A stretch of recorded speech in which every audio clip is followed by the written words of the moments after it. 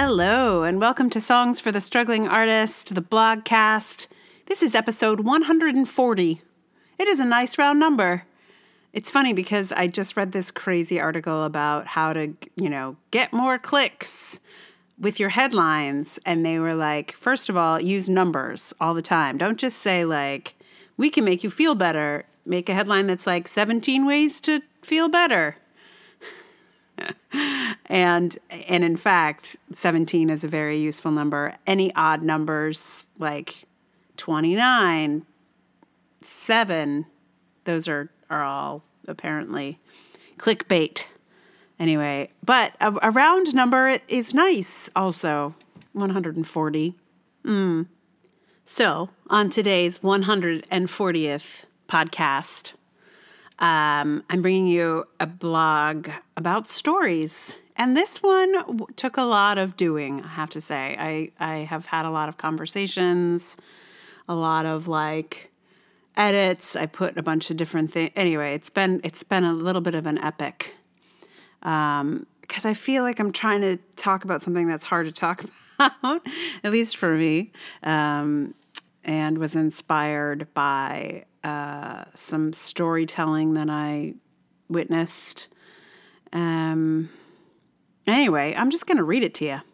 Here it is. It is called, "This is Not a Good Story." Like most humans, I'm a sucker for a good story. I like them on stage, in books, on screen, in magazines, on the radio, in podcasts, in songs, and so on. I also like them over dinner or drinks at the bar. I like to tell them, too. I'm telling one right now about stories. We are in the golden age of stories. We can get them in so many forms. In addition to the plays, movies, books, radio dramas, news, and such, storytelling events and podcasts and shows have exploded onto the scene. Many of these storytelling groups run storytelling workshops where you, too, can learn to frame your experiences in a story form. "We've reached peak story," I shouted, as the last storyteller of the evening brought his story back around to his opening teaser. Let me back up. I did not actually shout this at a storytelling event. I did attend a storytelling event, and I did think it, but I did not shout it, because I didn't want any of those storytellers turning me into a story. At the same time this popularization of storytelling is happening, stories are also turning up on every product. Check your bag of chips. Does it have a story on it? How about your coffee? Your toothbrush? Branding and marketing have leapt upon storytelling with great relish. Stories sell now. When you make a product, you don't just make a product, you also learn how to sell its story. Branding and storytelling start to blend into each other, intertwining until they become indistinguishable. Because of this overlap with advertising, I have become increasingly suspicious of stories. Every time I hear one, I think, what are they selling? And if they're not explicitly selling something, I wonder about it metaphorically. What version of self is this person selling? What are they trying to accomplish with this story? At a party, it's usually pretty clear what the stories are for. It's all interpersonal. We all have our standards that we play. Whether the story makes us look good or look bad, in a social context, they're all an attempt to connect, to establish or affirm our place in our relationships to each other. As soon as there is a stage and/or audience involved, a different set of questions emerges for me.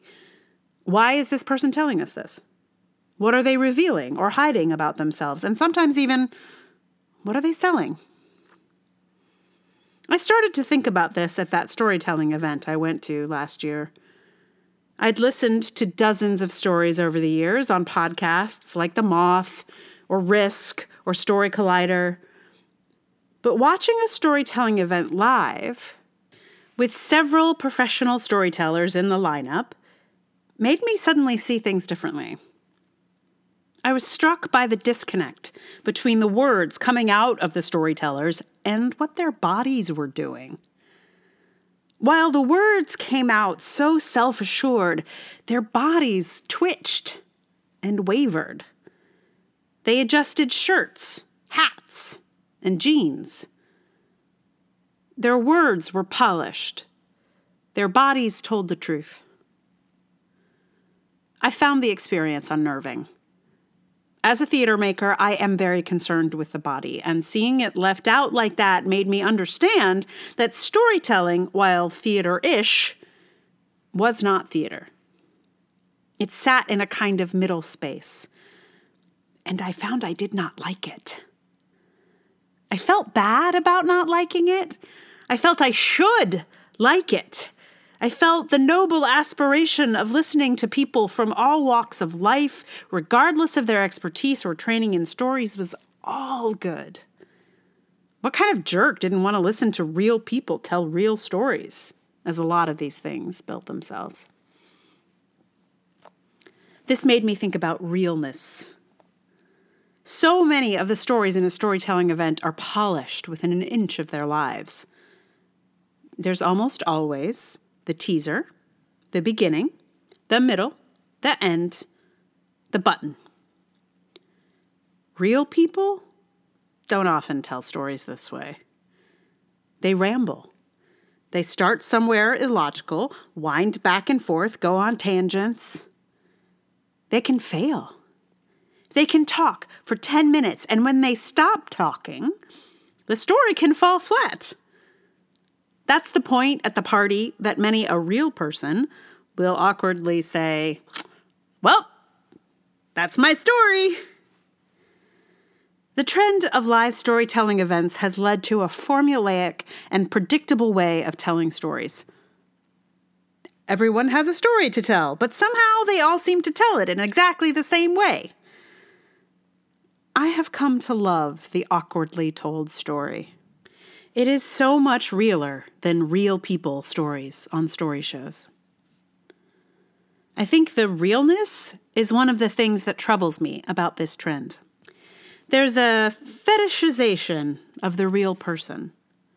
And I think what is often meant by this is someone who is not an actor. The real person is not an actor and tells a true story. As someone who is an actor and deals in stories, both true and made up, I find the realness confusing. It's like reality TV, which has writers, directors, and editors, all of whom create the stories of the real people. Reality TV featured a successful businessman whose businesses in real life were failing. The Apprentice reality show led to some very real consequences out in real life. But reality TV has very little to do with the truth. I understand the hunger for realness. I watched all of the San Francisco season of The Real World when it came out. It felt just like being on tour, but from my living room. At the time, it felt like a window into the lives of some real people. But I now understand that the realness of TV is about as real as many real people's stories. More so now than ever before. A lot of people would rather watch real people on YouTube or Instagram than actors in made-up stories on TV or in movies or in plays. But while Lil Tay, for example, seemed real to people, she was mostly the brainchild of her older brother. Lil Tay was a child social media phenom last year. In other words, Lil Tay is a character. She's acting. She's about as real as Luke Skywalker. And I suppose that's why I get so flummoxed by storytelling. Is it acting? Or is it just talking? Is it a performance or a presentation, like a TED Talk? Is it stand-up? I don't know how to relate to the real story told on stage, which is a place of invention, of performance, of heightened or imagined reality. It is also a place for truth. Picasso once said, "Art is a lie that tells the truth." I think sometimes real people telling stories are telling truths that are really lies. I'm not saying there is no truth and there are no facts, as many nihilistic storytellers and politicians would have you believe. There are facts. Some things are true and some things are false, just as some stories are true and some stories are false. But context is everything. I expect a journalist to tell me true things and to acknowledge when they make a mistake in that arena. I expect a fiction writer to tell me things that they made up. But that doesn't mean there won't be truths woven throughout. The truth can be emotional, situational, metaphorical, and it can be featured in all the stories in between. The spectrum of truth is wide and mysterious. There's a TED Talk by Tyler Cowen about stories. I find it refreshing to watch in the midst of this moment of peak story. He is very skeptical of stories and suggests we should all be. He points out that when asked, over 50% of people described their lives as a journey. That is, as a particular kind of story. He notes that no one declared their life a mess, which is probably a much more accurate metaphor for most of us. It's just that a mess doesn't easily translate into a story the way a journey does. A mess is a mess. It's like a story badly told, like a story with tangents and dead ends, with extraneous facts and unnecessary details. A real story is like that. So is a real life. It just goes for a while and then stops, and then maybe you think, well, that's my story. That's the end. But to get real with you for a second, I'm not entirely sure why I needed to tell you this story about stories. I don't really have a beef with the storytellers. I like stories. I like real people. But I suppose my fear is that a cultural shift toward realness and stories that anyone can tell means fewer and fewer resources for the people who make art out of stories. When everyone is a storyteller, sometimes stories become devalued. When the storyteller comes to the village, the villagers won't pay him because the baker told a good one last week. With stories multiplying in every direction, people become loath to pay for the deeper stories, the more careful stories, because they can get the simpler ones for free. Maybe I'm paranoid, and there's room in the tent for all of us. But authors are making less money than ever before. Actors are making less money than ever before. Songwriters, screenwriters, poets, filmmakers, etc. are all struggling. With a handful of exceptions, artists, storytelling artists, are finding it harder and harder to get paid sufficiently for their work. We have no National Arts Council. The theaters, dance companies, and opera companies are shuttering. But the National Endowment for the Arts funds storytelling organizations, like the Moth. It won't fund individual artists, but it will fund real people telling true stories. We have the barest of bare minimum in funding for the arts, and a slice of both the state and federal pie is going to storytelling organizations. Is this a problem? I don't know. Storytelling is cheap, comparatively, and you get a lot of bang for your buck. I understand why it's easier to fund a storytelling event than it is to fund the ballet. I'm not trying to start a rumble between ballet dancers and storytellers. I'm just worried. I hope I'm wrong, and I hope that there's space for everyone. But I have concerns. Which is why, I suppose, I needed to tell you this story. Well, that's it. This was one of those posts where I was sort of worried for a minute, like, oh, am I going to make all the storytelling people really mad?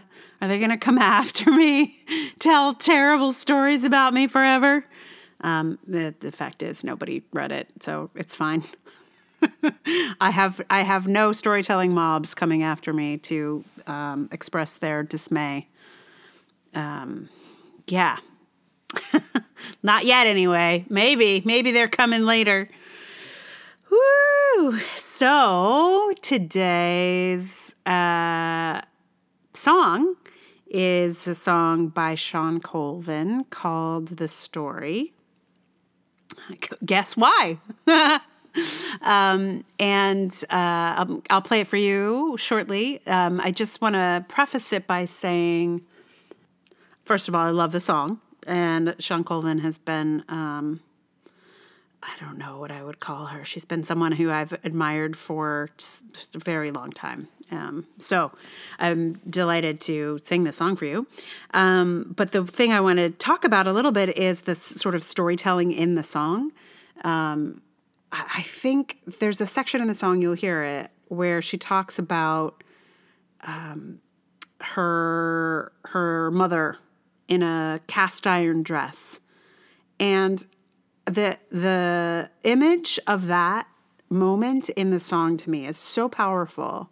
And I feel like it's speaking to kind of what I'm trying to get at between this like pat, kind of banal stories that people kind of practice to be able to tell at their boardroom and a piece of art story. Because, you know, I've known this song since it came out, which was maybe 20 plus years ago.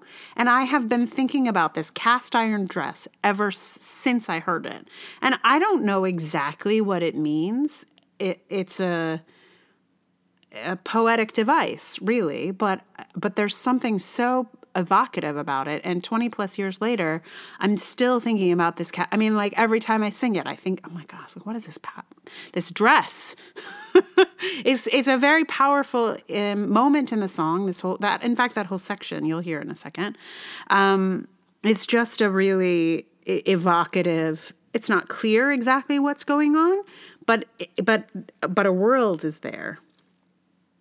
And I don't know, a story at a storytelling event, or at least, I mean, maybe I am doing them a disservice, but I feel like I could make one up for you right now. There I was, standing at the top of an escalator, looking down, wondering, am I going to die today? Let me back up. Then I was, anyway, whatever, like that's the beginning of the story. And it's just like, I could, there's a template, you know what I mean? Anyway, there's no template for a cast iron dress in Shawn Colvin's The Story. So here it is, The Story.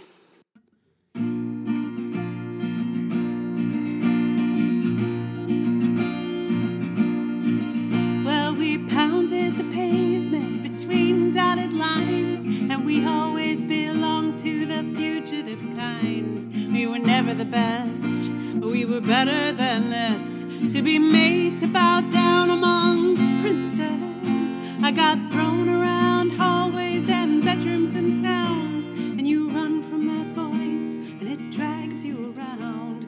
Doesn't matter the ruse or the weapons we choose, there is only one thing that can free us.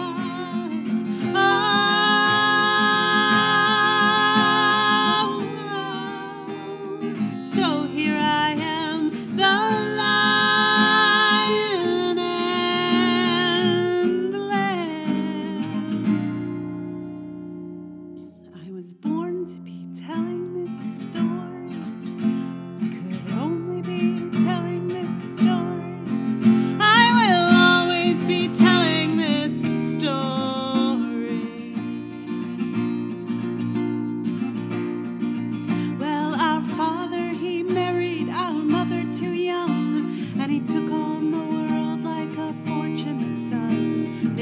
cellar downstairs, waiting for the bomb scares. He would hide from us under the kitchen, where she simmered so soft with her weapons of tin. And like so many suppers, she just gave us to him. And he never would guess, in her cast iron dress, she was burning beyond recognition.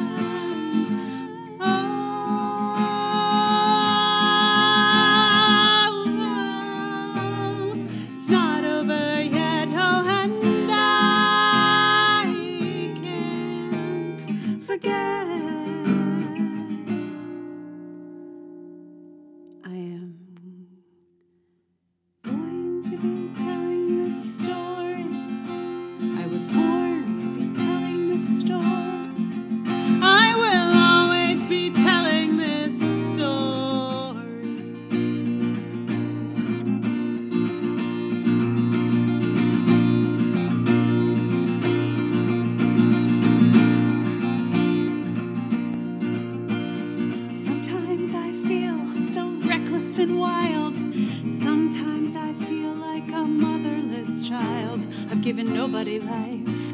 I am nobody's wife, and I seem to be nobody's daughter.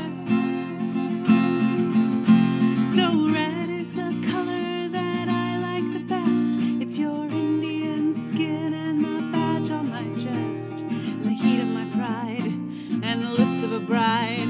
It's the sad heart of truth, flag of youth, and blood is thicker than water. I was made to be telling this story. I was born to be telling this story. I'm going to be telling this story.